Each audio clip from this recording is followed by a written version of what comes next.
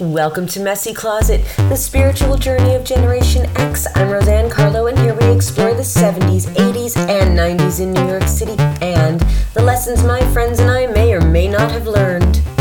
Thanks for tuning back in. I am here today to talk about the mess that is Kanye West, or Ye, or whatever he wants to be known as. It doesn't even matter now because he's done. He's done. I'm not even going to repeat his comments. I'm not going to read the tweet that got him suspended or banned from Twitter and Instagram and everything else. But the world woke up to this man who has almost 20 million followers in the world, maybe more. And he said the most horrific things about people of the Jewish faith. The most anti-Semitic rhetoric that has been uttered by a person in power since maybe, the 1930s? It's disgusting. The man has called himself a proud non-reader of books. So either he's lying about that, or we're expected to believe that he actually makes and creates his own music and he's the genius that he says he is. He's all smoke and mirrors. I saw someone on TikTok out him in the 90s. He was out, and then he went back in the closet and became a Christian and whatever. Maybe that's part of his problem. Because whoever he's worshiping is not God. It's not a God that I know. It's not a God that would want more people to suffer the way the Jewish people did during the Holocaust. We have to remember history. We're watching it currently repeat itself. We're watching the 80s repeat themselves right now. We thought it was a Cold War. It's not a Cold War. It's a brick and mortar war with the murder of innocent people in Ukraine. Many are Jewish. It hasn't ended. It paused for a while, but it hasn't ended. Nothing has ended. Things just cool down for a while. They simmer, but they grow. They grow in hatred. And then these people like Kanye West, who thinks he can say and do whatever he wants, sits down in an interview, and to whoever aired that interview, honestly, shame on you for doing all that damage, except for the fact that he said Adidas couldn't do anything. And Adidas went into their own DEFCON 3 mode against Kanye and said, what can we do legally? So when everyone was online freaking out that they hadn't made a statement, though, they made a statement by not making a statement because they were figuring out what to do. I mean, I remember when Adidas was Run DMC. We don't need that in this world. We don't need wealthy and powerful people pushed to the forefront where their opinion matters more than those of us who maybe might not be in that position, but we're still important. We place a lot of clout and unfortunately, a lot of intelligence and a lot of our evolution based on what famous people say and do, politically, religiously, when really what we should be doing is just supporting them as artists. Maybe picking up a piece of fashion that maybe they make or that they support, whatever. But I don't think we should be sitting down and having these conversations that are just one-sided. I mean, he's gone unchallenged for so long, and people put his mental illness ahead of his words and his actions. But the thing is, there are millions of people in the world that have bipolar disorder. And whether they're on medication or not, none of them act like Kanye West. He gives a bad name to people who suffer from depression and anxiety. I have high anxiety.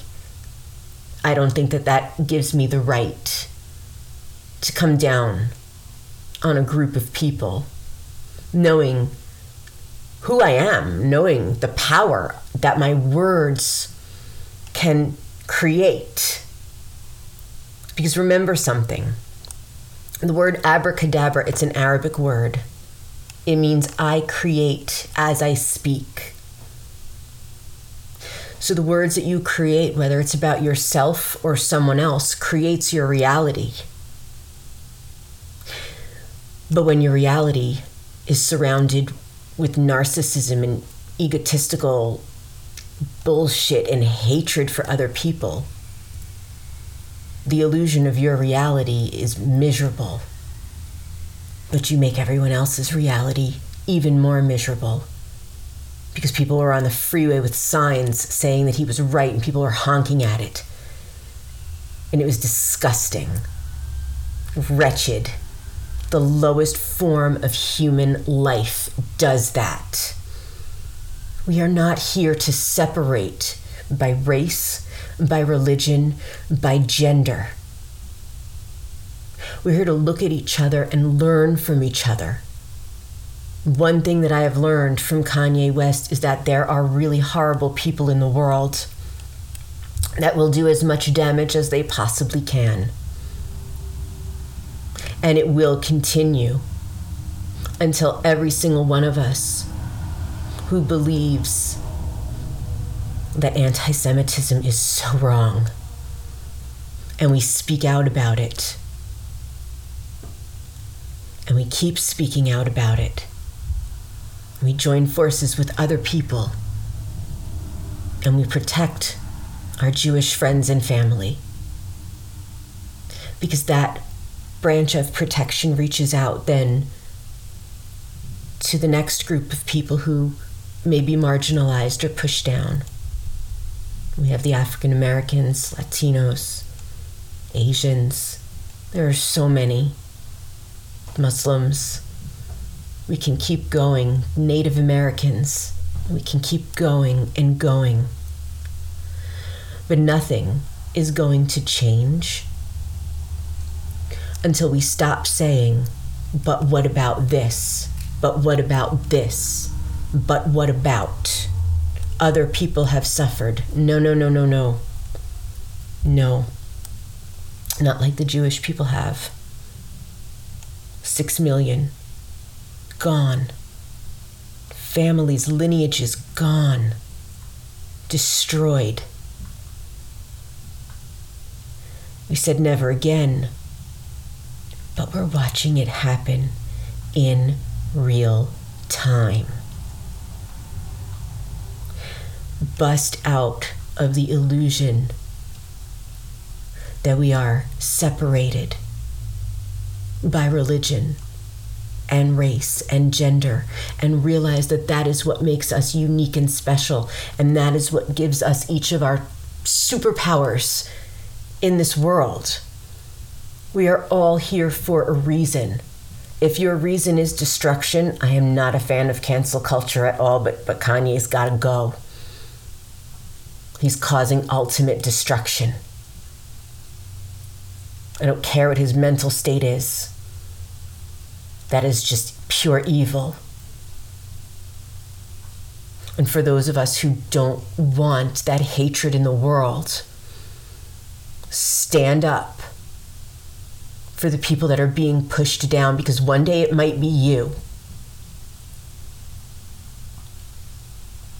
Let's end the anti-Semitism. Let's stand right next to our Jewish friends and family.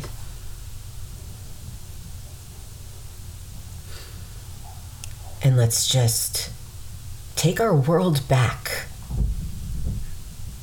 Break out of this illusion that everything's going to shit. We can fix this. But it starts with standing up for the right things.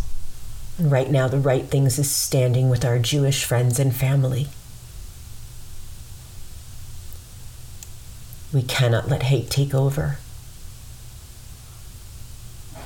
My grandfather and his brothers fled Italy in the late 1930s when Mussolini was rising to power. And they came to this country, and each of them enlisted in a branch of the military to fight for the Allies in World War II. One of my uncles was only 16, and he lied and said he was 18 so he could join the Navy. Another uncle, through marriage, lost an eye and was given a Purple Heart for courage in combat. So there are people who do the right thing, who leave everything they know and they love for a better life and to fight for better for others. That's why they were the greatest generation. They had so much heart and soul. Now, it's our turn, especially Gen Xers, to take all those lessons we've learned. I had my great-grandmother in my life, the silent generation. I had my grandparents in my life, the greatest generation. I had my parents in my life, the boomers. I'm the Gen Xer. We have learned a lot in our lives. And the reason I call this the spiritual journey of Generation X is because I feel like we're the link, that missing link. Because we've been forgotten and overlooked, but we've also been called mysterious. And that's just because we've been waiting for our time. And our time is now to stand up against anti-Semitism and to push forward with the message of we are the world, like we all sang back in the 80s. So to everyone out there, just be good, be better. And thank you for listening to this episode of Messy Closet. And please keep art and keep love alive.